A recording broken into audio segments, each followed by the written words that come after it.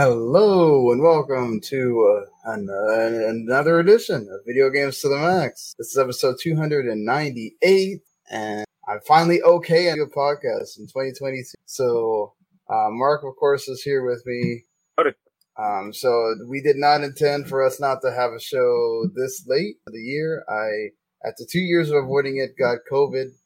Thanks. It looks like my daughter going over to a friend's house, then bringing it to us. So, unfortunately, my mom got it the worst of all of us. She actually has pneumonia right now because of that. But she's starting to get better. She's technically negative. All of us are at this point. I've had terrible. It's weird. It's affected all of us. I never got a fever. My daughter got 103 fever at one point, and my mom got a fever. My grandma never got anything, and she's the oldest one at 83. I just got really bad, headache, fog, and fatigue really bad, and sore throat. And that's kind of and then the fatigue, headaches, and the head fog have continued on, which have made it really difficult for me to want to sit here and do this. Not to mention I had to work throughout this entire time because my job did not want to give me leave. They just, you can use your PTO if you want to take a few days off, but you can't have the whole 10 days off or whatever. I mean, you can if you want to, but you're not going to get paid. That's when you should have gone in and infected everyone. Yeah, so, I'd already been working from the house because of the car accident. And it was funny because it was right when they had started telling me, hey, you need to come back in, whether you have a car or not. You got to figure out something. And I was, trying to figure out the logistics of this because they still don't have a police report for my accident. That's what happens, I guess, when you get hit by or hit police, whatever. And now having to share a car with my girlfriend to be able to go to work again. I had to go back in on Thursday. So that being said, just wanted to let y'all know off the top, we are going to have an episode on Wednesday. Won't be a regular episode. It's going to be a special episode. I'm sure if you have been watching any kind of video podcasts or podcasts in general this year, it seems like more and more people have been starting to do the Fantasy Critic video game draft. Kind of Funny's been doing it for a couple of years, but more podcasts have been doing it. And Randy has always been, since they started it, really been being like, oh man, we need to do that. We need to do that. It'd be so fun. And finally we made a league. It's the Video Games to the Max League. So if you're on the Fantasy Critic, I'll put a note in the description there if you have no idea what it is. It's basically like fantasy football, but for video games. But you're not trying to, it is Fantasy Critic, not fantasy monetary success or fantasy sales. It's Fantasy Critic. So, there's so many of the console warriors out there that love to use Metacritic as a way to. Xbox has got 82 and PS5 has got 88 from all these games that come out.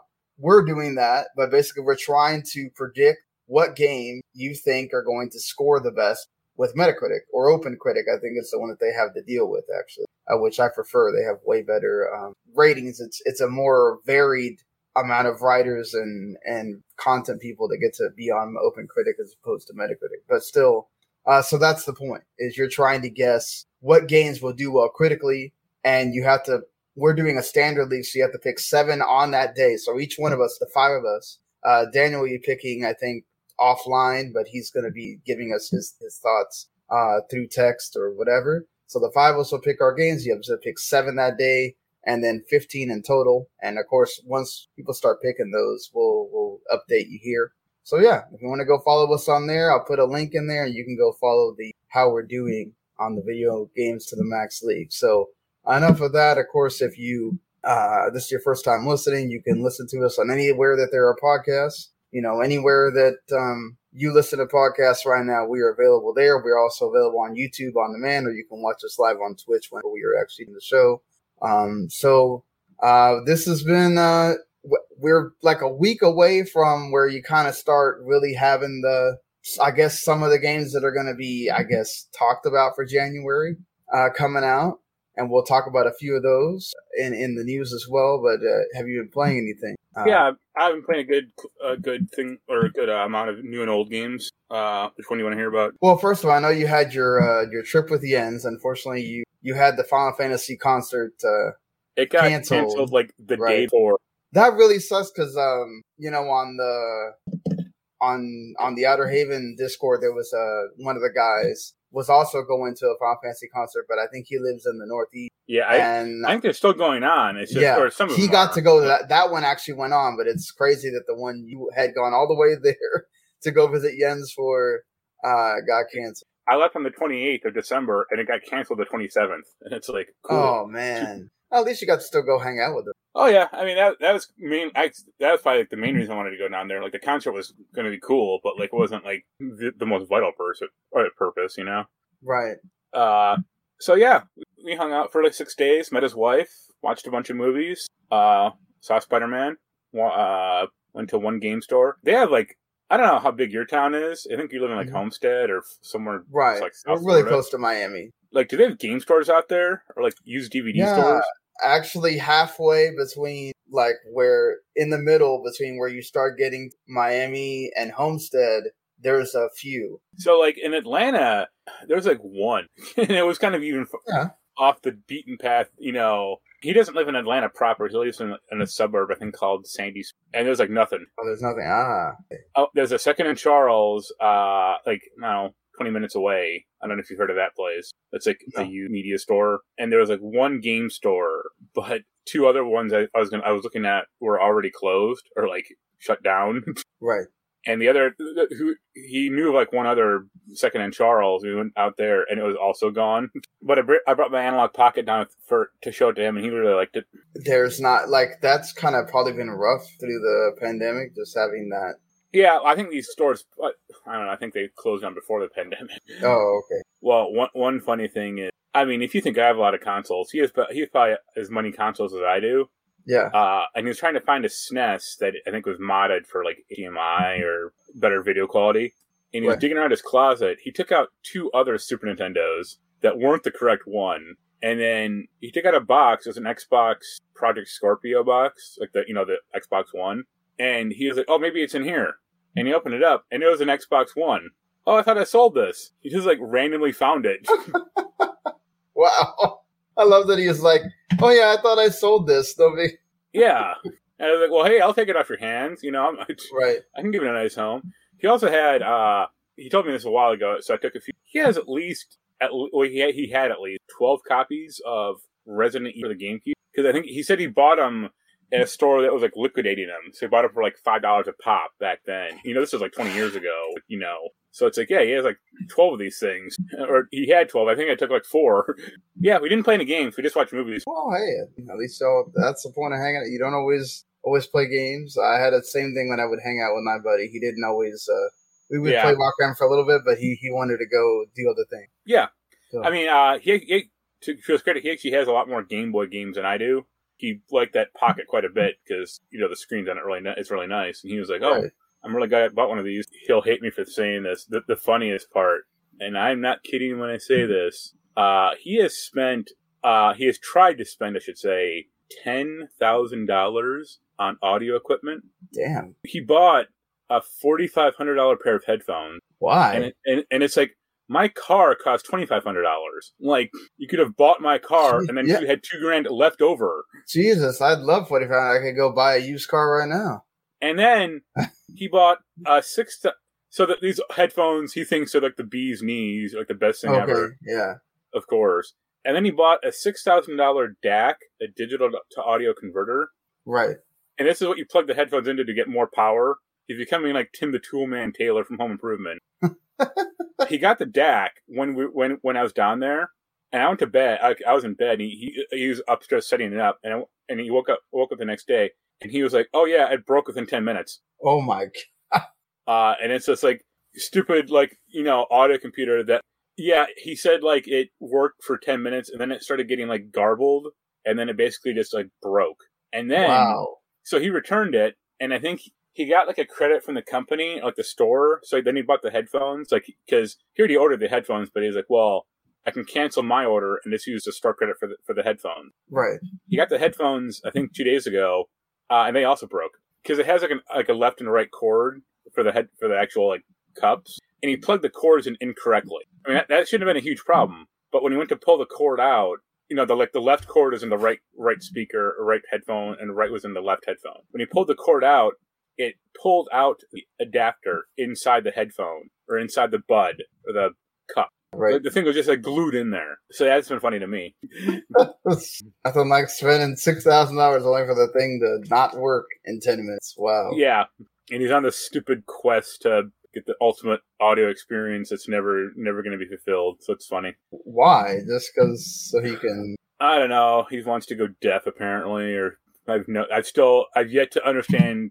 He's like, oh, it sounds so much better, but it's like, okay, unless it sounds 500% better as opposed to 2% better, which it actually is, it's not worth it. He did give you a nice pair of I think it's Grado headphones. Yeah, they're like $250. To most people, they would be absolutely 100% fine. You don't need a $4,500 pair of headphones, right? But I bought a copy of Donkey Kong down there for like $10 because it has no label. And then I got back, and like the next day I got back, I picked up some stuff from a friend. She drove it, like delivered it, and the day after, then I bought an N64. Damn. All right. So you just keep getting all these. Well, I'm finally putting that flash card I bought for to work. Well, that's fair enough. I've been playing Legend of Zelda: Ocarina of Time. That game's all right. I see now. I mean, I haven't played an N64 in at least 20 years. Yeah. I see now why people back then didn't like that controller as much. Well, yeah, I told you that when you kept saying. I still don't mind it. The only problem I have with it is its size. Like, I mean, I have an adult hand now. It's just like a hair too small. If it was like 10 or 20% bigger, it'd be really good. But it's still better than the GameCube controller. I mean, it's probably better than the Duke, I would say. As someone that's the Xbox controller that we had with the original Xbox. Yeah. For a long time until they made the smaller one. Yeah. And, then once you got used to the smaller one, it's like, oh, okay, this kind of feels a lot more comfortable. You didn't realize it was that uncomfortable. You had the option. Yeah.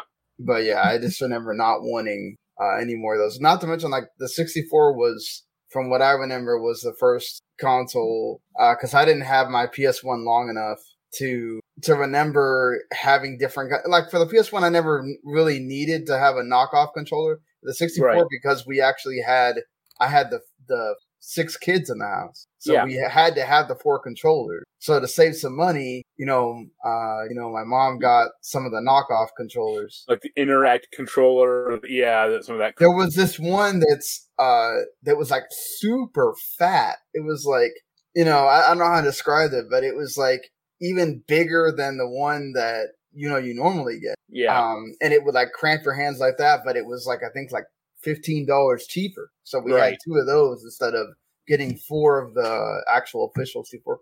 Nowadays, you get used to, you might as well just buy the official one if you're going to buy other controllers at all. Well, nowadays, like, they don't make cheap controllers for, like, there's no like cheap PS5 controller. For the Switch, there is the Switch does have alternatives that are cheaper. Those but cord controllers that are like a lot cheaper. Yeah, but nowadays, like Sony and Microsoft, like if you buy like a third-party controller, it's more expensive. Yeah, or I mean, it's what, like $10 less expensive. It's like it's not really worth the price difference you're gonna pay. Yeah, So for old stuff, I'm playing Zelda, which is cool. And I picked up Mortal Kombat 11 finally, and I played through the first story mode, the main one. I got like the whole Ultimate Bundle thing, so it comes with like all the characters. That game is nuts. Like the story mode it's more insane than before because they just spend so much time and money on like the story it's cool. I mean, don't get me wrong, but it's just not needed whatsoever. But I liked it. It was pretty challenging. And then for new stuff, I finished Record of Lodos War. Whatever the hell the stupid subtitle is. in Wonderland. I just posted the review yesterday, so I'm very familiar with that name. Yeah. Right about now. So, it's, I agree with you on just let's name it one thing. Yeah. So that you don't have to keep saying that entire long ass thing. But it seems like you like it. Fair enough. Yeah. It's not the best Metroidvania ever, but it, for 2 or 3 hours, 4 or 5 hours, it's perfectly fine. It does have a pretty cool like Ikaruga mechanic where you like have basically elemental energy. You have to keep swapping between 2 of them. So that was cool. And I did get Chorus, that space game, and I like that. I think I kind of broke it because I got gear in the game that makes me like very hard. Like I can take down enemies very quickly. I'm still pretty weak. it's just kind of a weird imbalance. But it's pretty good. I think I might like Everspace 2 more once that actually fully comes out. But You really wanted that when it first came out, so you're not feeling... no, I like wanted? it, but like I'm not sure if I like the story or like the voice acting is very, I wouldn't say subpar, but very just kind of mediocre. Oh, okay. And there's also a lot of it, so it's like I'm not. Yeah, I was gonna say they really did make a big deal about that. But the actual like flight is really good. Okay. My only problem is like I said, your ship is like very weak, and it's like, well, I can buy hull upgrades, like shield upgrades, but like I'm locked by like my level, I think, and I have like 30,000 credits, and I'm like, what do I spend this money on then? Because like weapons are very cheap. And like other like ship upgrades are like pretty cheap. It's like I just want to get a stronger ship, and I can't do that because you won't let me. That's not fun. Yin and I, like a few nights ago, we did play more Demon Souls, and we finally agreed that playing a melee or playing a magic character in the game was really good. After all this time, we were like laying waste. Like he was like, yeah, we were going to like one level. He's like, oh, this level was so hard when I was playing a melee character, and fighting this red knight took forever, and we just like wasted him in like 3 hits. And it's like, wow, this is a lot less anticlimactic. That's why I don't like melee characters in these dumb games. Right. I don't want to get close up to these enemies where they can hit you. Yeah, for sure. No, go ahead. Sorry. I was gonna say, yeah, so that's been about it for me. Like Metroid, and I played Metroid Fusion on the Pocket, but yeah, just Chorus and a little Mortal Kombat. There's not a ton out right now, as you might know. Yeah, I mean, there's really not. One game that I'll talk about when that came out, a couple days ago, and the rest of the stuff is coming like next week, and then obviously Pokemon. Of the one game that I did play here is I played both the games actually because I had found Heaven Dust on a sale. Yeah, it was I think like $4 or something like that. And I was like, oh, it's like a little survival horror, kind of like Resident Evil. And I was like, okay, let's go for it. And it really is just like one of those like love letters to a genre or to a game series that came before it. They make a point to, let you know that even in the second game of saying, yeah, we're telling you that we love Resident Evil that much that we went ahead and made these. I played through part of the first one and then I was like, you know what? I'll go ahead and just review the second one because it came out on the 6th. Much better done. Like you could definitely tell like a difference between going from Resident Evil 1 to Resident Evil 2. A lot more going on, a lot more zombies, a lot more like puzzle solving and just a lot more risk involved. It does, like I actually had to run into the problem where I ran out of ammo and stuff like that. Where the first game, you like really never run out of it. And then also there's no like, the second game actually has boss fights and stuff like that. The first game, you're just killing random zombies that show up. And then there's a boss fight at the end that doesn't really matter. You can actually get by it and not even have to worry about it at all. But I really like just it's top down, it's isometric. But they do a good job of just kind of taking what made those old school Resident Evil games. And it's a Chinese publisher, a Nordic developer, and I thought they did an overall good job of when I got to like basically the last boss, I was stuck on it for a long time because I was out of ammo by then, but it does a good job of your shotgun and your handgun. They actually give you ammo when you run out. Like the other ones, your machine guns, basically you're committing suicide if you try to use it against that boss. But there's a heavy pistol that's really good, but that one they don't give you the bullets for. So when you run out of bullets for that thing, you have to keep alternating between the handgun and the shotgun. And the difference of space that you have to have kept messing me up. So he'd kill me right before I would get to the end almost every time. And I finally beat him, I think, after like 15 or 20 tries. But it's cool because they each have like their own way that they end. And it's, I appreciate sometimes when indie games take things that already exist and like adapt them into their own way. Speaking of another indie game here that doesn't come out till next week, but they were kind enough to go ahead and give an early look at it, or like let me have an early look at it, was Gravity Chase, which it's out on PC and Xbox. Don't know if it's going to come out it's not out yet, but it will be out on PC and Xbox. Don't know if it's going to come out on PlayStation or for Switch at some point. It's not any kind of graphics heavy, so should definitely be able to come out even on Switch. I'm going to go ahead and say thanks to Keith at the Outer Haven for the gameplay. I just haven't wanted to really hook up my capture thing to take video myself. I probably should do that here before I get done playing the game, but it's basically like F-Zero. It's an F-Zero. Since Nintendo doesn't want to make F-Zeros because they say that they don't have a reason. They don't have any kind of new twist that they can put on the game in order to make it to where it's worth it to them to make an F-Zero. And if they keep cranking out Donkey Kong games. Exactly. And keep cranking out anything else at this point. It's really cool. It has a whole 360 rotation as well. It's not just going side to side or whatever. So you can, if you're one of those that gets motion sick, if you go too fast, there's times where it'll actually make you go into circle crazy and you'll lose your spot. So if you are kind of one of those that gets motion sick, I would be careful playing this game. But it's really fun. There's not any kind of, it's built more for local co-op. So even though you do have like a leaderboard when you play by yourself, and it'll kind of show your points throughout as you keep playing tracks, it doesn't really mean anything. It's just kind of there, right? To just kind of tell you where it is. There's not any kind of like campaign or kart racing, or like, like a Mario Kart kind of thing. It's just there's tracks and there's 3 different kinds of modes. There's the regular racing. There's the combat mode where you can actually shoot down the other, AI or your friends. And then there's Eliminator, which, after every 30 seconds, they eliminate the lowest placing person until you get to the end. I just have to keep unlocking the next track. You have to gain a certain number of points, which you then use to upgrade your ships. So, and there's, I think, like 15 ships in the game based on 3 different speed tracks. So there are a lot of ships. So if you end up liking the game enough to want to keep upgrading a bunch of the ships, there's probably a lot for you to do there. But I think for like people that are achievement hunters or whatever, it probably won't take you that long to unlock everything. And then you may not have a whole lot to do. But I think for being an indie game that really wants to, it's much better than that. I forgot what it's called. It came out early on the Switch's life cycle, like RPM or something like that. It was also sort of like an indie F-Zero. I think this is way better than that is. So as far as like trying to have games that are trying to ape that, I mean, it's not Wipeout or anything, but I think it does a serviceable job.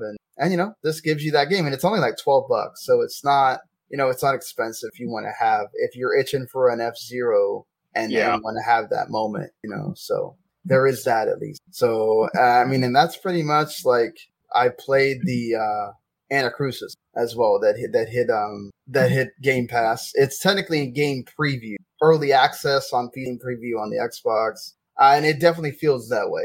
I played with randoms. It's a multiplayer like Left 4 Dead game. It's from Stray Bombay, which they're developers that worked on the 2 Left 4 Dead games, so you can totally see where they're coming from. It's very much the same kind of thing. There's hordes of aliens that come and attack you. You're on this like spaceship in the 1970s. So everything is sort of like that 1970 look with the colors. It's a documentary game. Yeah. The characters are, you have the African American guy with the afro. You have a Asian lady, sort of like Latino-ish dude, and an African American female with also like an afro. So they went for that aesthetic. I don't know if there's going to be other characters when the actual full game releases, but right now that's who you can play as. They have special big boss characters that show up, and they kind of give you a problem or whatever, and make it anew for you to get through. I had several times where one of the characters died, and you had to revive them or whatever. I thought it was fine. You could definitely tell it's in game preview, though it doesn't feel very good to anything. That's a problem when you're trying to judge it based off of what it is, and it's not really great that I'm coming off of playing Halo, which has an awesome, the weapon you start off with along with the assault rifle. This starting weapon is awful. Like, it doesn't feel good to shoot. It takes forever to shoot. When you finally do get other weapons, like it's fine. I don't know. I just didn't find it that fun. The aliens kind of look cool, except especially like the grouper and some of the other like the flasher kind of thing the special ones do. But I don't know. They got a lot of work on that still. There's still chapters they have to add. They're still working on it. But yeah, that's what I would say. That's one of those things that Game Pass works great for is you get a game like that that's for multiplayer, but it's not necessarily finished yet, and you get to try it out. And if you're looking for something like that, I guess this fits that mold, but I wouldn't recommend it. Go play Back for Blood or something else if you want a Left 4 Dead kind of game that's made much better. I mean, that's not the greatest game. Well, but at least that one's fun with your friends. And you can go play that solo as well if you now. So, but this is just not, it's not up to that quality. But yeah, let's go ahead and discuss the news that's been happening. Quite a few things from in between since the last time we've done a show. You know, again, if this is your first time listening, we did do our top 25 of 2021. And we gave out our personal top 10s on the previous episode that's on the feed. So if you subscribed, you can go listen to that because there's still a lot of people that are doing those at the moment, especially right now since we don't really have a lot of games coming out. But let's go back in time a little bit and talk about, you mentioned the Xbox One earlier, and the PS4 is still around. Well, the PS4 is going to be around at least for another year in production because, you still got some cross-gen games coming out. You got Horizon Forbidden West. You got maybe God of War Ragnarok. We don't know for sure if that's coming out. We do know Horizon's. Sifu's coming week before that. We know that what's the other big Sony game that's supposed to come this year? There's another one. I keep saying it in my head, and then now we're doing the show again. Isn't Gran Turismo or no? Yes, Gran Turismo. That's it. So we know Gran Turismo is coming in March, I think. And then Horizon Forbidden West comes in next month. So for sure, at least those two, along with the other third-party stuff, is still going to be viable for the PS4 for another year. So in order to mitigate some of the chip shortage and everything else, we're going to get PS4s for at least another year, where by this point they would have stopped production. Microsoft, apparently, at first they had said they were done with producing the Xbox One X, because obviously there's a Series X now, so they didn't want to create confusion. And they had stopped producing Xbox One standalone digital edition, the SAD. But the Xbox One S was going to keep getting made. Well, actually, they had just stopped everything that wasn't the S and X completely without telling anyone. Probably smart on their end, so you don't have much because that was a big deal with the Xbox was, man, all these names are so close to each other. How many people are going to go and buy an Xbox One S or One X and have the wrong one? I guess they mitigated some of that with that. But so that's it. There's no more Xbox One, at least, other than buying it on the secondhand market. Do you think this is a smart move by Sony to just, going to produce the PS4 still? There's two issues, kind of. One is it's not like PS4s are easy to buy. Like, one of the articles is talking about, like, you can't really just go into a store and buy, like, a new PS4. You have to, like, order them from Sony, I think. And the second question I have is, like, what chips or what components are in the PS4 that can't be, like, couldn't also be used in a PS5? The way I say that is kind of dumb, but it's like, well, if you're using these parts for PS4, not all of them obviously are in the PS5, but like what's the material cost? Like, wouldn't it be better to use it in a PS5 if you could? Yeah, I mean, there has to be some kind of where it's not affecting it the same way. Yeah.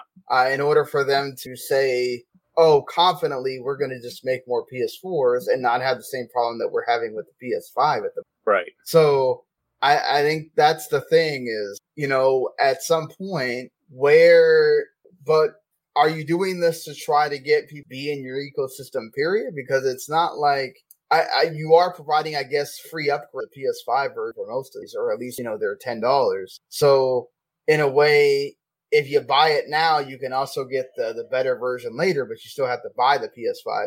Like, if you're saving up for a PS5, why are you going to go and buy PS4 if you don't have one already? Right. When you might as well just use that $300, which right now is $300, the same as the Xbox Series S. Why are you going to use that $300 that you could just put to the PS5 whenever it does become available, just to go buy a PS. Well, one fun thing I did a few nights ago was hack my PS4. Discover anything there? No, I mean, there's a pretty easy jailbreak for the PS4, but you can put games on it, so that's kind of fun. Like any PS1 or PS2 game on it. All right, I mean, fair enough. I just wonder at some point, are you gonna price drop the PS4 again to make this more viable for people? Because yeah, you can't play Horizon or God of War or Gran Turismo on Xbox, but it's not a next-gen system, technically. At some point, there will stop being games made for the PS4, and then you will have a system that can no longer run any more new games.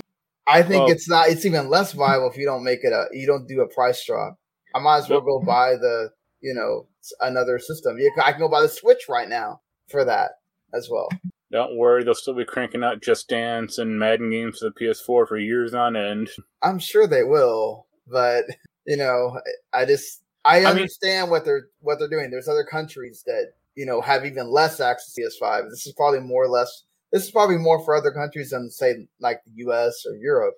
Well, that's what I was saying. Like you can't even like buy a PS4 in a store right now. So yeah, they're not making this for GameStops or Best Buy. Well, honestly, it's almost hard to buy any console period at the store other than the Series S, apparently. So, I mean, the Switch you can pretty reasonably reliably find, but that's old, of course. Right. Well, I mean, that's probably still going to go for another couple of years, especially now the estimates that are coming out of 2024 for the next Switch. Yeah. So, but like I said, I just wonder if let's say the PS4 this is a dumb example, but let's say it uses 2 semiconductors, and the PS5 uses 4 of those. Like, why would you take away from the PS5 product for that, or what the cost for that? Yeah. I mean, if it has no shared silicon, that's one thing, but it does. Like, it's not like the PS5 is a completely new technology. I mean, they'll probably sell these units out pretty quick, so I'm sure they're like, whatever, fine. Yeah. There will still be people that will buy them. Yeah. But I understand Microsoft's strategy as well. Just, hey, we're really going to make sure that we produce newer systems. To be fair, I think that strategy has worked because I always see people saying, oh, I just got a Series X or I got a Series S or whatever. Whereas I don't really see that many people. I mean, at least in my bubble, right? In our bubble of gaming Twitter or whatever, I constantly, at least once or twice a day, see somebody that says, I just got a Series, or, oh, hey, here's my Series S. Very rarely, like every couple of days, I might see one that goes, oh, I finally got a PS5. And then, like a week later, they're showing you the picture where they got it. So, that's the thing, is the ratio between still very not close as far as how often you see a PS5 to how often Series S. I don't know why that is. Don't know if it's Microsoft using more of their money to make sure they can buy chips or whatever that is. But very interesting how that's going for both the consoles right now. How much of a shortage it is and how much it's allowing the Switch to constantly obliterate everything in every country, especially in Japan, where they're like outselling even the PS5 by I think it's 5 million to 1 million or something like that the last time they showed the sales. So yeah, it's crazy to see how much this is also benefiting Nintendo in a way as well. But yeah, just figured we might as well start there, since that's the one that's gotten a lot of people ire this week about arguing about whether or not it's a good idea for Sony to do PS4s, or if Sony's I guess it's coming from that whole, oh, well, we believe in generations thing, and then all of a sudden everything is for PS4 as well as PS5, but it's smarter on that end. But going towards other things involving Sony, a lot of Sony stuff this week. PS Now cards are going to be removed from retail in the UK. They've already been removed in the USA. So if you go to a store now, you're not going to be able to go buy a PS Now card in the actual store. This is leading to, according to Jason Schreier of Bloomberg and a few other folks, this is basically telling you, okay, Spartacus is for sure going to involve PS Now and PS Plus coming together in one package. What it is beyond that, we still have no idea, other than the whole 3-tier system. And supposedly the last tier involves the retro game. More interesting, I think, Mark. And, this is something that was supposedly going to be one of the big rumored things about the PS5 when it first got announced everybody was us talking about it. Like I even said, oh, if this is really a thing, I think I might buy a PS5 like that day and make a bigger effort of making sure, I got it on launch. Was the rumor of, oh, the PS5 would be able to backwards compatible play everything. There are reports now that Mark Cerny has apparently figured out how to make that possible. Do you think that this could be part of Spartacus, of allowing more backwards compatibility to be available? Perhaps, I don't know if that's going to be natively or not, but that's the thing. If it's a native thing, then they're being greedy. Right. But if it's a like server based or like virtual machine type thing, then they have to. Okay, so like the big reason why you have to PS3s, right, is because of the engine. Yeah, the cell chip. Yeah, the cell. So apparently, Mark Cerny has come out, with perhaps a workaround. Do you think that means now the PS3 games will become downloadable, making whole retro experience? I guess even a bigger thing for people, like to be able to say, okay, well now you can definitely, and let's say they go backwards to PS1 games as well. You have PS1 to PS4, and all you gotta do is subscribe to this. Well, that's what I was saying. Is if it's a server thing, then you have to pay for it. Right. But if Mark Cerny just wrote a PS3 emulator, in his garage, and they're making you are charging you to use it, then that's the greedy part. Right. They can just release that as an app or whatever, and go, hey, if you had a PS3, if you still have PS3 discs, you can put them in, or you can just start buying them from us. Yeah, I know we've talked about this before, but since we're already on the topic, do you think that there's going to be anything special in the Spartacus thing besides just combining PS Plus and PS Now? Is there more discounts and on PSN? Is there more games? Yeah, they already do discounts with PS Plus. Like it's not right. Well, that's what I'm saying. Like, are they going to add more games to that discount? Are they going to make the discount bigger? Or I imagine it might be more tiered. Like, if you have just regular PS Plus, you get 10% off. But if you have like the full tier, you get 20% off or 30 or whatever. Like you don't think that they will. Like I don't know if Sony already kind of does it with PS Plus, but you see them doing the same thing like Microsoft, where they're maybe. I guess like they do with PS Now, right? Where beginning of each month, they announce like 3 or 4 games that are being added to PS Now. Do you think it continues at that clip, or do they start announcing more? We start seeing them actually really try to compete with Microsoft on that end, where it's like maybe 10 games or for the whole month instead of just 3. No, well, I doubt it because the difference is, the PS Plus games never go away. Like right, but okay, so like they do the 3 for PS Plus, but they also announce like 3 or 4 for PS Now that get added to that service. So PS Now is, I guess, what's comparable more to Game Pass because PS Plus is still technically the games for gold equivalent. Stuff doesn't go away. PS Now, we just never really hear when stuff goes away because you don't have people paying attention to that as much. But like, do you think, like, let's say if you want to compete with them on a bigger level, do you think that they'll go after, like, okay, the 2 things that we have in the dock, right? Rainbow Six Extraction and Hitman Trilogy are both coming to Game Pass day and date with the releases of the trilogy, and then Extraction the day it comes out. Do you think that Sony will do stuff like that with the Spartacus or whatever they're going to call that? No, because I don't think Sony cares that much about it. Okay. So you think it's really just going to be a smashing PS Now and PS Plus together? It won't be like retro. It won't be like the AAA or like the like the mainstream types of game. Like they don't give it. I doubt Sony gives a fuck about Rainbow Six. So it'll be like stuff like Rocket League or Onrush or like more indie titles that might benefit from a wider audience. But I don't think they care about getting like the most recent AAA game. Yeah, I mean that's fair too, right? I mean, a lot of what Game Pass has is also indie. Yeah, it's not just getting the. I mean, they've been doing better about getting the big AAAs and being able to do that, like getting 2 of them the same day, for launch. That's pretty big. You also got another one of the big as well the day before. Nobody Saves the World. From Drinkbox, who made the Guacamelee game, Severed, and then a few other things. So I'm excited for that game as well coming to there. I do wonder if Sony will use, some of their exclusives or their, like say had a Jet the Far Shore come out during the time where there was a Spartacus or a Solar Ash, would they have put that straight into Spartacus instead of only buying it? That would be an interesting thing to look at as a way to get people to perhaps subscribe to that.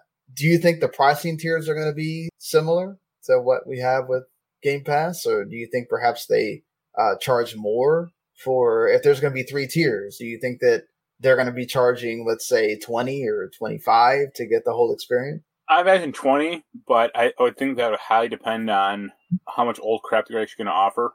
Well, I mean, let's say that they just offer everything that's in PS Now right now, right? That's 800 games or plus, right? Yeah, but no one cares. I mean, not many people care about that, as you can tell by the PS Now popularity. Yeah.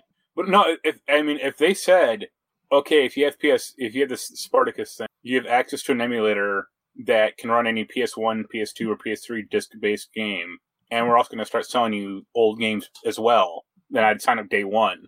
But if it's some piecemeal, we only have 10 games backwards compatibility. Okay, fair enough. I mean, and Microsoft can get away with that, or I wouldn't say get away with, but their emulation is piecemeal, but it's free. So yeah, I don't expect every game to work, or the license every game. Right.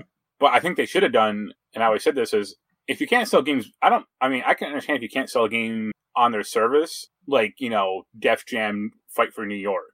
Like, that game has like a lot of licensed music in it, obviously, and celebrities and stuff like that. If you have the disc at your house, you should be able to run that game. That emulator can run that game just fine. It's just you can't license it to sell. But it's like, well, I already got it once. I'm not going to buy it again necessarily. But yeah, I don't think Sony's going to do that anyway. So, right, fair. So to ask this question, because it's going to be something that people are going to bring up. Obviously, the major component of why Game Pass is pushed so hard is that it gets day one release of Microsoft Studios games. Obviously, Sony is not going to go that route.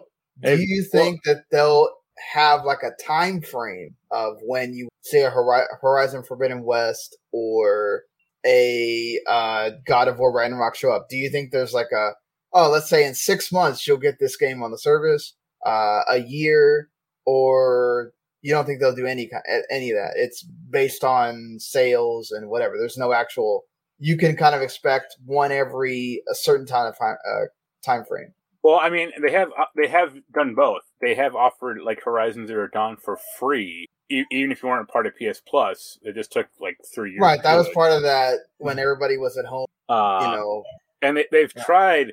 Sony has tried occasionally to do like essentially like starter, or like the stupid God Hand game that does that, where it's like not the full game, but it's like the pared down experience, or like like Club. You get like, let's say you get to do like a trial, like the first 5 or so hours. Yeah, like the EA Play thing, basically. So you think it could be like that, where you get to try out any of these big games for a certain amount of time, and then you have to buy it to get the rest. I mean, maybe, but I mean, at a certain point, you should know if you're going to buy God of War or not. Right. Like, no, but that's what I mean. Like, okay, so not day and date, but say, okay, I don't know what they're going to announce in this announcement whenever it does get announced. I mean, the only thing that supposedly we know is that it might come out in December. Whenever it is, at whatever state of play that they decide to announce it, do you think that they'll be like straight up just say, every 6 months you can expect the first party game to hit into Spartacus? Or they're just not going to mention that at all, and it becomes something we figure out by...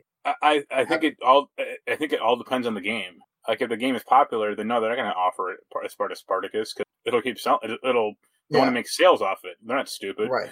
Okay, but if it's like Drive Club, where it didn't sell at all, then they're gonna maybe in like a couple of months it's already on there. Yeah, or like this new Gran Turismo game, which also won't sell. Oh, it'll sell. There's people that love Gran Turismo, and they've been waiting a long time for that. Now, to be fair, the last one that came out with still didn't sell as well as I think 6. That's the problem. Is like Gran Turismo. Like, Gran Turismo used to be a very much a flagship franchise. The PS4 ones, no one cared, and even the PS3 ones, people cared kind of, but I mean, even those were like not as good. Yeah, and it doesn't help that Forza is like literally eating Gran Turismo's lunch every day. Like, right, and then there's going to be another Forza. Yeah, the actual one that competes with Gran Turismo directly. Yeah, coming out this year. So, but it'll probably be, if it does come out, it'll be around the same time No, it'll be Horizon Christmas came or out. Yeah, Thanksgiving. it's like Yeah, November. Yeah, but I mean, yeah, it'll be much more of a case by case basis. Like even if Spartacus launched tomorrow, they're gonna go like, oh, God of War Ragnarok will be day and date. It'll be like, no, at least a year from now, you might be able to get it. But that's about it. yeah.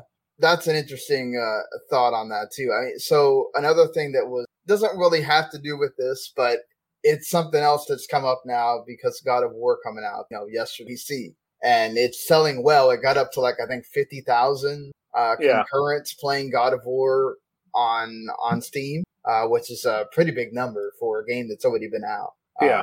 So do you think that we already have Uncharted at the end of this coming collection, the Lost Legacy and Uncharted 4.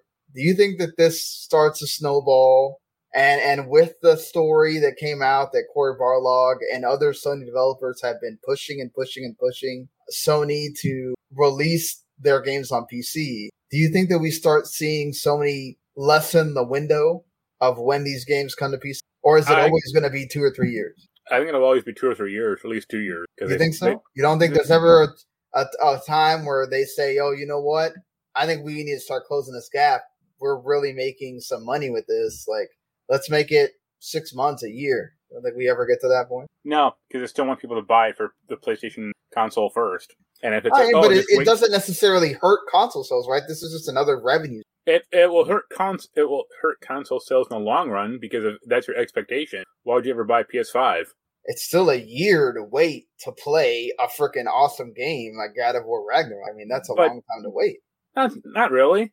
But I mean, that's the thing is, if the time frame is lessened, like, oh, it's only 3 months for a Sony game to appear on PC, as opposed to 2 or 3 years, then yeah, I just wait if I have a good enough PC. I went ahead and asked a poll of people on at least on that follow me on Twitter. This was the actual final number. I mean, it still has the whole day, so it'll be probably bigger by the time we get to the end of it.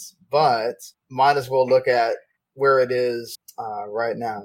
I had it here. Either way, it looks like there's now I don't know. I mean, this is probably a lot of hopeful people, right? Not necessarily always looking at it from a perspective of this is what I think will happen. So right now with 33% of the vote, you got day one, you got 16% saying 1 to 3 months. The smallest amount is from 4 to 6. And then the winner right now is 6 to 12 months. The majority of people are saying that they feel like it might get lowered to anywhere from 6 to 12 months. I had people that replied and said the same thing.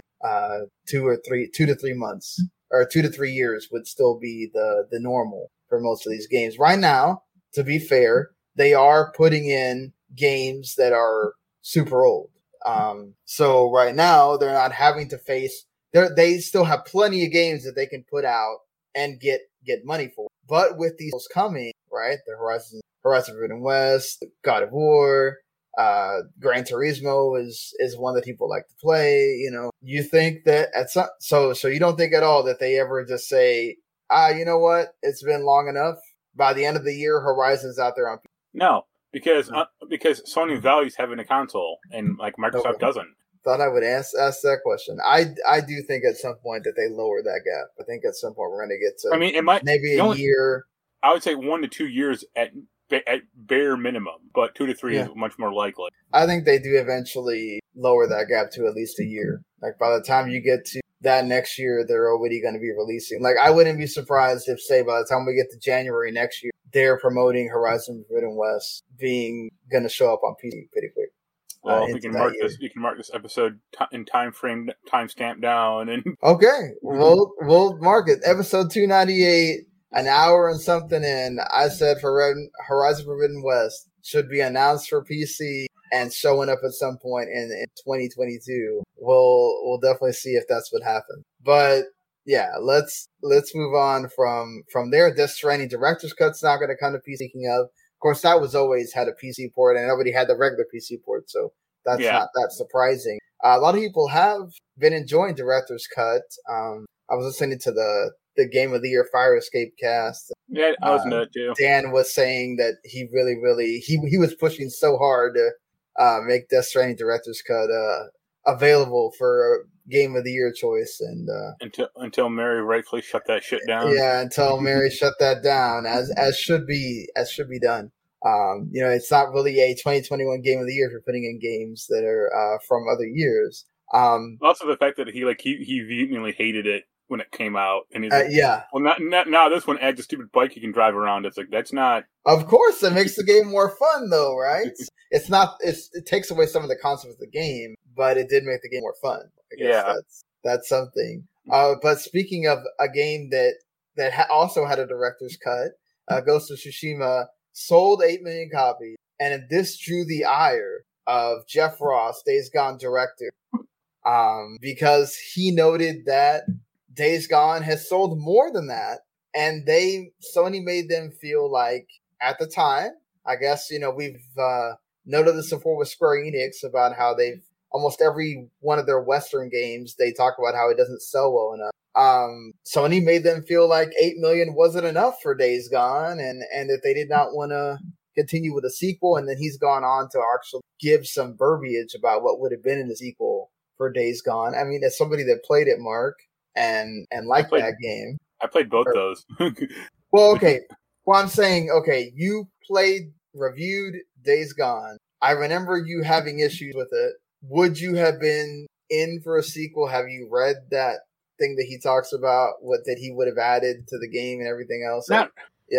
Not really, because he's like, oh, you can have Neurotech, or he's like, oh, you can find old technology. Yeah, the Neurotech. Uh-huh. Who cares? You're still riding around a stupid bike. You're still playing like a lame character.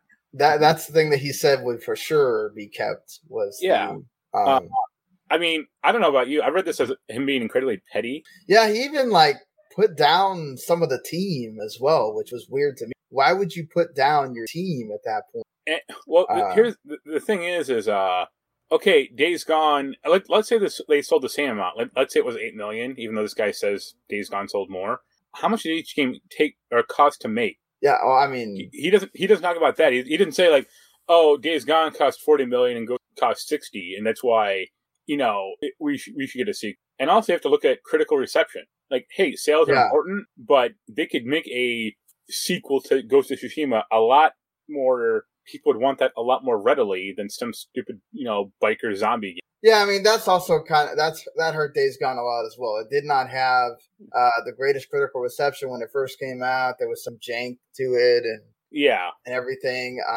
Also, I think Ghost of Tsushima they can do a sequel and they probably will, but it told a very ultimately self-contained story. Like Days Gone literally ended like a cliffhanger. Yeah, because he always had the intention of making what he says would have been the definitive edition or definitive version of Days Gone and making it. It's like, why didn't you put that in the first game then? He says he ran out of time, right? I mean, that game got announced a while ago. So, I mean, I think it took him at least 3 or 4 years to make. Yeah. No, I mean, it was got announced in like E3 2016. So, it had at least, like you said, 3 or 4, 5 years to be in development. But I don't think that's really comparable. I can see where he's coming from and saying that I'm upset because you're making me feel like, oh, we sold that much, but you didn't make us feel like it was a big deal. And actually it is. Again, my response to that would be sales are important, but also critical reception is important. Right. And your game wasn't bad. It was merely average, or it had a few interesting ideas, but they were ultimately kind of screwed up by worse, other bad ideas. So Ghost of Tsushima is not like the best game ever. It's not a perfect game, but on the whole, it's a much more enjoyable experience to play. Hoping that we're going to have something enjoyable to play on the PlayStation VR 2. We did get a feature set for the PlayStation VR 2, and I thought there was some really interesting stuff announced here, in that much different than the, let's say, PSVR 1, you don't have to have, you don't have the camera separated. The camera's inside the headset. So everything you do, you move your head, everything all has to do with that. There's no me having to figure out where the camera is, and it's much more freeform, but it does still have that single cord. It's not wireless. Yeah. At least it's not the whole mixture of cords that, the first one, we had the breakout box. Yeah, exactly. they announced that it's going to have the 4K support, and I think like 2000 by 2000 in each eye. And there was I did the whole news for it on Outer Haven, but that was like 2 weeks ago. At this point, did you see anything in the PSVR announcement that makes you feel like, oh, maybe they're going to support this more? It's it worth the investment as opposed to the first one? I mean, not really, because they only showed like the one game, or like right, the Horizon Call of the Mountain. Yeah, the one thing that made me kind of not wonder, but kind of scratch my head at was like the haptic feedback in the headset. That sounds awful. Yeah, I don't know if that's going to be good or not. It was a little bit frightening. I think the whole you're going to be able to hear a bullet whoosh by your, and you're going to be able to feel when, like you're saying, that somebody's punching you or whatever. Is that going to be a great experience? Yeah. For anyone. It's weird because I think like VR is not doing too well right now. Like there are Oculus comes out the occasional game for it, but you don't hear about a ton of other. I mean, it is really Oculus and Facebook pushing it because of the metaverse and all that. Facebook's really pushing it. I don't really hear much about the Vive anymore at all. Oh no. I mean, they'll make it, and Steam VR is still around, obviously, but like I think Valve is done with VR as like a platform. But do you think this Horizon game is going to be an actual game, or you think it's going to be like the Batman where it's it'll be that, or it'll be really dumb? Because that's what it seems like to me. Like, okay, what you're showing me is, for one, you're not Aloy, you're somebody else, right? I assume Aloy might be somebody that takes you through the game or whatnot, but it seemed like it was more focused on, oh, look at these, how big they are, all that. It's not, well, you're going to be taking these down, or to be like. Explore this old city with your focus, or that stupid AR thing that Aloy has. Yeah, or maybe it's like a gameplay section. It's not an entire game. It's you kind of get guided through the different parts of Horizon, like the different things that you can do. But you get to experience it in a VR, which would essentially be a different way of experiencing. I don't think it's going to be like Resident Evil 7, having that whole experience, or Resident Evil 4. Which hopefully that gets put into the new VR.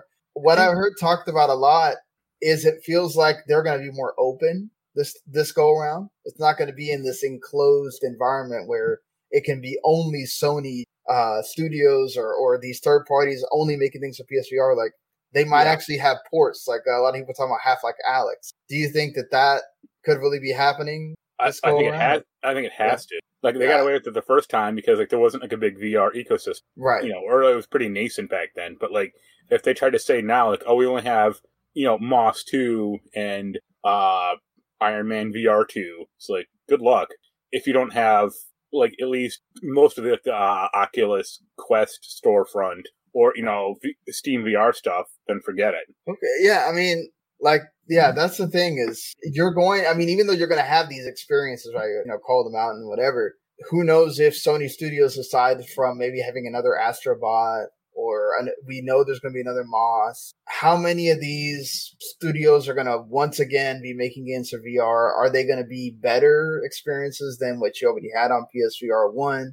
Other than obviously they're going to be looking better, I think the fact that the head tracking is all in the camera, or like Yeah, I love that. Yeah. I never got I know you have one too. I never really got my PSVR to work correctly because I have so limited space in my room. Like my Quest works fine because there's no camera. So of course it's fine. I can just use it wherever, but.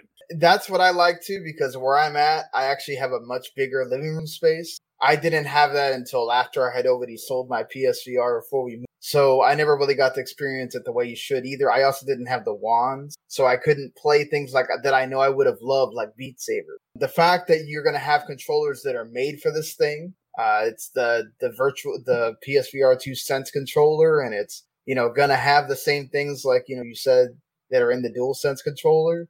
That's a plus to me. Like, that's something that makes me excited to finally I can finally play some of the stuff that I didn't get to play the first time around, or play those type of experience with VR. Plus I had the space to move around, and you can have a better sense of awareness that you don't have when you're having to play everything towards a camera that's sitting there stationary. Those are pluses. The one I did ask this as well on Twitter, but I accidentally erased it because I had to read the poll because I put it in a different way the first time. I think I'd gotten like 30 or 40 responses by then. But how much do you think this is going to cost? That's my biggest question. We bought it when it went on a sale around Thanksgiving, I think, and it was like 200 and like that. And it had Astrobot and Moss in it. There was people telling me that they think it's going to cost the same as the console. It's going to cost $500. No, I think at max 400. I could see them trying to hit 3, but I doubt with this technology in mind they could. I would love it if they could hit 3, but I would hope that they stop it. Because if you make it the same price as the console, you're asking people to essentially buy 2 PS5. Right. I mean, if I could see them doing like a bundle, like 300, just the base thing, 400 to get like a few games. Yeah, I could see that. It won't be 5. I mean, the Oculus Quest isn't even 500. It's like, I think that's actually 3. So yeah, that's the thing is they have a lower price in the market, and these are great specs, right? But are they better than the Quest? Or are they? They're better specs technically, but it's always like weird trade-offs, right? Because also the Quest is a year old. So do you think that actually comes out? This is supposed to come, especially with all these chip shortages. Like, no. I wonder if it has to use those chips though, because why would you even have this in production if you know you can't even make a PS5? Yeah. So I'd imagine that perhaps it's not using those same chips. Well, it has to use some of them. Yeah, I mean, it has to use some, but I can't imagine it has to use the full suite of them, because why would you even announce it if you know you're not going to have enough to fleet it? I mean, they could just be announcing it way early and say, "Hey, it'll be in stores next year." Yeah, it could be, because they only sold one game too. So we still got the whole year to. That's CS, not E3. So I mean, you still got the whole year to announce stuff and say, "Oh, it's coming out in November, October, whatever." I just feel like with all the stuff going on right now, I don't know that it's going to wind up coming out.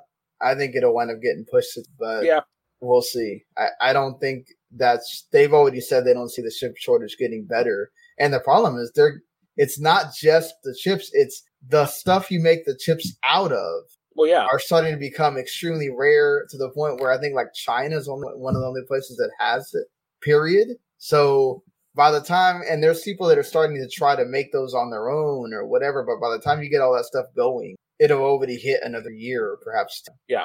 I mean, I think if they actually announce PSVR 2, or I mean, if they said it'll be out this year, that's way too soon for that's not even less than 2 years for the console. So yeah. I mean, how many more people are really going to have PS5s for that? Speaking of something that we know is not going to be happening in 2022, at least in the physical sense, E3 has been canceled again for in-person events. We actually don't know right now if it's going to be digital or not. So, do you think there's going to be I do think there's an answer for E3. I think they did what they could last year.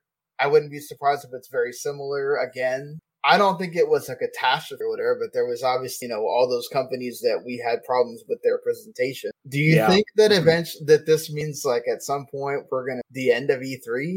Do you think it's just going to be Jeff Keighley eventually? It's Summer Games Fest is the new E3, and that's just what it's going to be? Not necessarily, because the ESA still wants to put on a big show, and he's decidedly not part of the ESA. So yeah, definitely. I think eventually E3 will come back. What was it last year or the year before they did that stupid summer of releases? No, last year it was only the year before is where they had it. It was 4 months. Yeah, that was the awful thing. Yeah, if he tries that shit again, I'm gonna stab him. Yeah, I definitely don't want to see it be that again. I think he learned his lesson. I think it was too much. It was a ridiculous thing to think that people are going to be sitting there wanting gaming news that often, that much. And I will say that I thought it was going to be a good thing, and it wound up not being, because it was way better than having a 2-week thing where very much like E3, where everybody kind of does their thing, what's coming, and that's it. Yeah, I don't know. I would think that E3 is still going to be around and do their thing. They may wait till later to announce it, but I can't imagine they're just going to cancel it. It would be very weird to not have any of that, honestly. Yeah. They'll have it. Even when they did that strip down E3, 20 years ago or 15 years ago, that no one liked. And one more thing we know is not happening for the time being. Stalker 2 has been delayed till December 8th, 2022. It was supposed to come out the end of April. Now it's taking the same release date as Halo Infinite last year. I mean, this would make it a Xbox exclusive until 2023 now because it's a timed 3-month thing. I like shooters. I was obviously gonna play this, I guess, but it's not a huge deal to me. I mean, obviously they're a smaller independent company, so Stalker is not a shooter. Like, well, they have shooting elements, but that's the thing. Well, they made a big deal about the guns for this one. That's what I'm saying, though. Like, the biggest deal that they made was, how real the guns are. Yeah, but it's try one of those older Stalker games sometime and see how well that plays. Yeah, it's not coming for a while. I mean, I think the NFT. Yeah, that didn't help. Like, I'm sure that they were already kind of knew what was going to happen in development. That doesn't help you when a thing that you thought was going to be your revenue source now is you have to cancel it because you have so many people getting angry about it. So my helpful tip for that would be don't do dumb shit. So, well, tell that to Troy Baker. Yeah, because Troy Baker decided that he needs to go do a voice NFT with voice, where you will be able to. Well, he said he's partnering with Voice First NFT because he wants to explore ways where together you can bring new tools for ID new creators to make new things and allow everybody a chance to own and invest in their own IPs that they create. Voice First claims, like, imagine being able to create your own customized audiobooks, YouTube videos, and e-learning lecture, or even podcasts with a favorite voice that you own. Yeah. For one, isn't this kind of trying to do away with voice actors, right? Like, so if you record something and then somebody owns that and then using it, it's like now I own the Joel voice from Last of Us. So, like, I own this now, so you got to pay me every time you get it. Like, even though it's not really owning it, it's also, you're not necessarily. Go ahead. I was gonna say, yeah, it's all dumb. Like, NFTs are stupid to begin with, and then the idea that you can just own someone's voice or own someone's focal character is incredibly stupid, and would put him out of a job. It's like now I own Christopher Sabat's Vegeta voice, so no one else can. He can't use it anymore, and anyone who watches Dragon Ball Z now has to pay me. Yeah, I don't know. That's I think the thing that was bad about this is the way that what are you gonna do? Like, create or do nothing? Like, it's like, yeah. Like, all right, man. Why are you just being this? It doesn't help you. Or you can hate or you can create. It's like, dude, you know what you're doing. You know the state of the gaming industry right now against the NFT. You're not anybody new. You're the same guy that went to the Washington Post and wanted to start a petition to remove their negative review of, was it Last of Us? Like, don't sit there and act like you're trying to be better than everybody else and know that you're not coming at this any different than anybody else is. And that's the biggest problem with NFTs. Everybody is coming at it the same way that nobody wants them, because you already know what somebody's going to do. Sega had, they had already applied for a trademark or whatever for Sega NFT, and then they canceled it right off. Says, well, forget that. We're actually going to explore NFTs. We're going to explore microtransactions. We're going to explore all of that. It doesn't matter. We're still going to have this. And it's like, wow, man. Way to read the room. Well, at least Sega has the brains to not do a dumbass decision, but Square is plowing ahead. Yeah, like,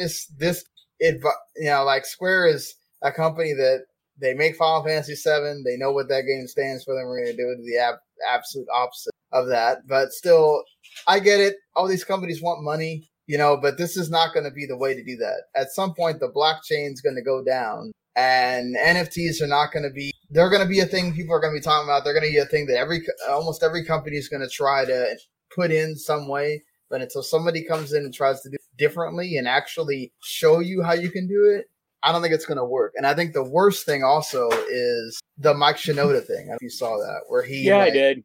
He tried to tell everybody. He's like, why can't you use the same gun skin in Minecraft and Call of Duty and Battlefield and a whole bunch of other shit? Yeah, I mean, this makes it makes no sense how you're going to have developers to say, hey, you can put everybody's thing in everybody's game all you want. It doesn't matter. They're going to somehow make it work for you because you own this NFT. So how does that help EA to put their game or put Call of Duty NFT inside Battlefield when they don't get to make anything off of that? Right. And it costs them money to make it because they have to make sure whatever Call of Duty skin is compatible with the EA game. Yeah. And it's like, wow. It doesn't make any sense. And the faster people realize that, and stop coming at it the same way. Like, the thing was that Mike Shinoda's sitting there having developers tell him how this doesn't work, and keeps on and on about it. I did see one where I think an animation guy went through like a 30 tweet thing about how it's dumb, and then Mike Shinoda was like, oh, okay. Yeah, no, I mean, but it took that to him to finally like realize, you can't do this, right? Like, it's so weird that these people that know nothing about what that is, thinking that this is some pie in the sky thing that's going to make. And then the funny thing where you have these guys that get their NFT stolen, right? Oh, and yeah. People show you how dumb it is because, I can just save that picture and I own that picture. Like, you just own a receipt. You don't own the picture. This is what I tweeted. This is a bit ago, but I said, what would you rather have? An NFT of the Mona Lisa or the actual painting? Like, which has actual value? This is crazy to me. Sorry, there are people that are bringing groceries into my apartment here, so I turned off the camera. Like, the only people that actually care about NFTs are like the NFT like dude bros. It's not actual like the crypto bros and the NFTs and it's like, again, when that stuff ends, they'll eventually realize that doing all this stuff with the blockchain, nah, man. At some point, you guys are gonna realize that stuff's it's a fad that will go away, and even if it ever does become implemented into game, it's never gonna be. I don't know that people are gonna be able to stop it all the time. There's going to be a big company like Ubisoft. There's going to be a big enough company that says, we don't care what you guys think, the gaming public at large. We're going to go after the whales that don't care, just like in mobile games, right? Yeah. They're going to do that. They're going to be like, look, we don't care. It's about our money. We're the one making the game. You want to keep playing our games? You got to deal with it. And people would have still, nope, we're good. Yeah, I did. Like, I just think there's going to be a company like Ubisoft or somebody else that's, you're not going to be able to stop us from doing it. And then who knows? Maybe that's Square Enix after that. Is that somebody else after that says, and then that's the way it gets implemented. An Activision or EA or whatever that says, and then eventually, once one company makes it okay, it starts becoming a thing where it doesn't matter whether people get mad about it or not. I just think that, unfortunately, we're going to have this problem where eventually someone's going to make their way in, and we're not going to be able to stop it. So, as much as I hate to say, we might want to learn to live with it because this is going to come up the entire year. We might want to start learning to live with it. Not to say that you shouldn't go after people that want to do it, like with Stalker, like with Sega, like with so many others. Well, Sega stopped it. So good on them. Yeah, but we'll Konami see if Square Enix can. Yeah, Konami already sold them, right? They sold one, which is what is it of Castlevania that they made like $26,000 off of or something. It's ridiculous. See, that's the thing. That's what people are going after. You find that crazy person that'll pay for essentially a picture $26,000. Like, that's nuts. Almost with someone as crazy to pay $4,500 for a pair of headphones. At least those headphones work. For 5 minutes. But they stopped working after that too? No, the connector still works, but I mean, like, the audio is reversed now, and he's already returning them. It's nuts to me that it's just like, it's like a piece of Dracula's castle pixel art. That's what's going to go for $26,000. Come on. I mean, I bought that Castlevania thing from Limited Run. I ordered one like yesterday. The $200 one. All right. But hey, I'm actually getting physical shit. So that again, yeah, but you're getting something for it, right? Yeah. So that's the point. You're getting something. Sadly, we're gonna have to keep talking about this, so get ready for it. I think the last thing we're probably going to talk about here is the Take-Two buying of Zynga for $12.7 billion. That's with a B. I mean, it's amazing to me. Don Matrick has come full circle of having this company and then gets to sell it off to Take-Two. Take-Two apparently is still looking to buy things. But they want to take basically their franchises that you know and love. Know and love is a relative term, and put that onto, so your Borderlands, your GTA, your BioShocks, I guess, all that. I mean, you just listed two franchises that are already on mobile. But I guess to find other things, like I guess find a way to make them into social brands, whatever. I mean, the problem is also like, GTA and XCOM and not XCOM, GTA and BioShock are on mobile.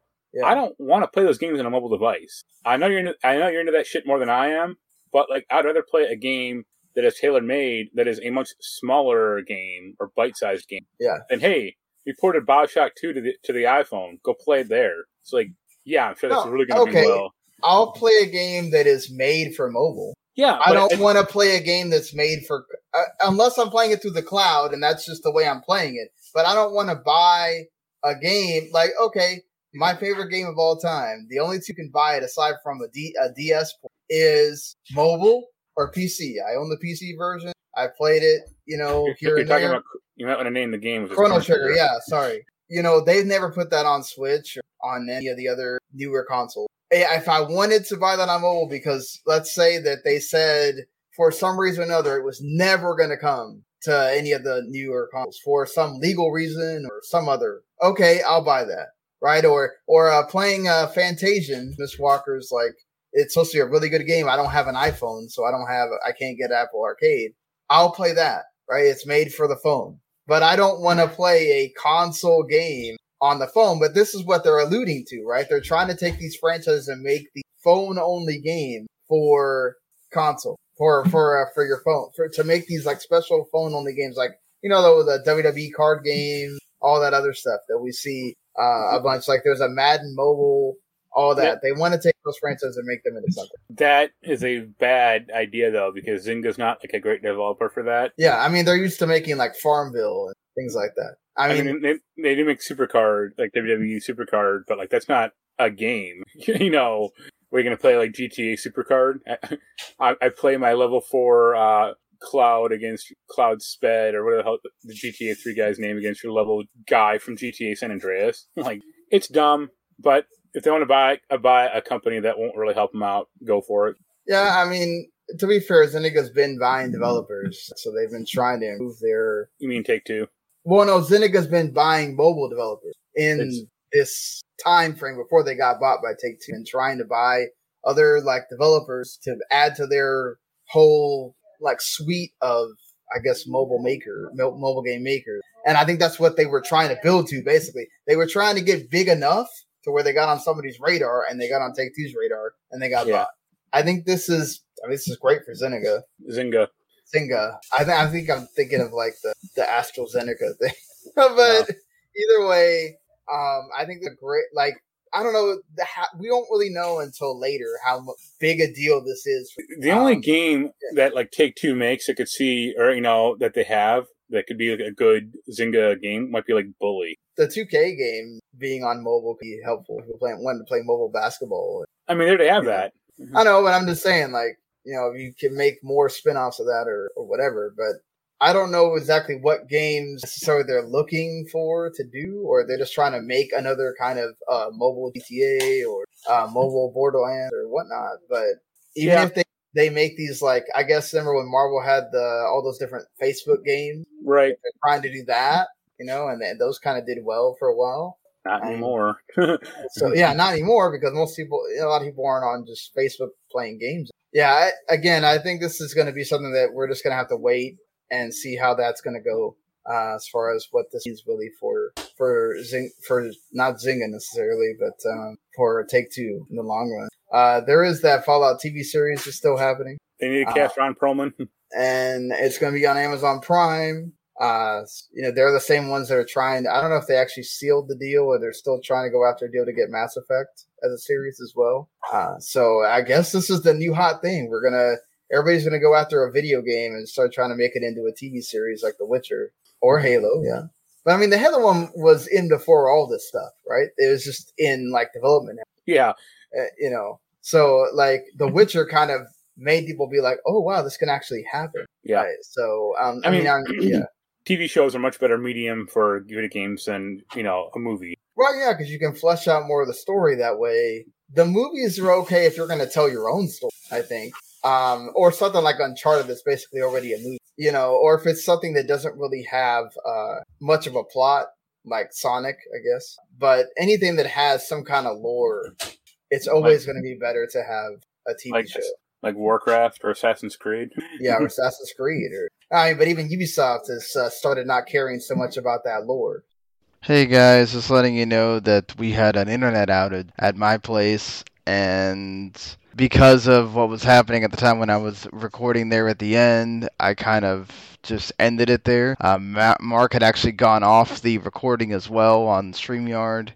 We just kind of cut it short there. We will talk about the Dying Light 2, all the stuff with the, went from 500 hours to 80 hours to 20 hours to now it's apparently going to be a 5-year thing. We'll talk about all that on Wednesday night. It'll be Thursday for you guys by the time you get to hear this.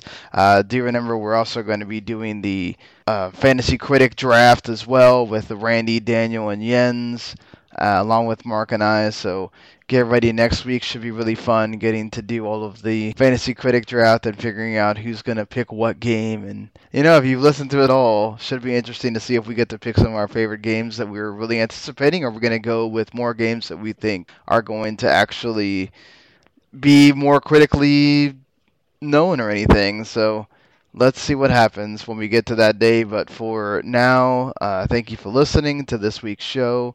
Thank you for watching if you watched on YouTube or on Twitch Live or anything like that. Really appreciate it. Hope you guys keep tuning in. Remember, you can follow us. Follow me on Twitter, WTimSean. You can follow Mark at Humanity Plague. And you can go and follow the whole network at WTO Network and subscribe to the whole network. You get everything we do. Not just this show, but all the entertainment and all the sports stuff and everything else. Again, we'll be back on Thursday at some point for you guys here on Demand on the podcast, doing that Fantasy Critic draft, talking about, for sure, Nobody Saves the World. I see some places say that Rainbow Six Extraction comes out on the 19th. Some places are saying it's the 20th. So I might be able to talk about that game as well, along with the Dying Light 2 stuff, and then whatever else, if there's something really, really important that we need to get to before we talk about the draft. So, again, sorry for the long little outro here, but I felt like I had to explain why it just kind of cuts off there for no reason. So at least now you got the explanation, and we'll see you on Thursday. Bye, everybody.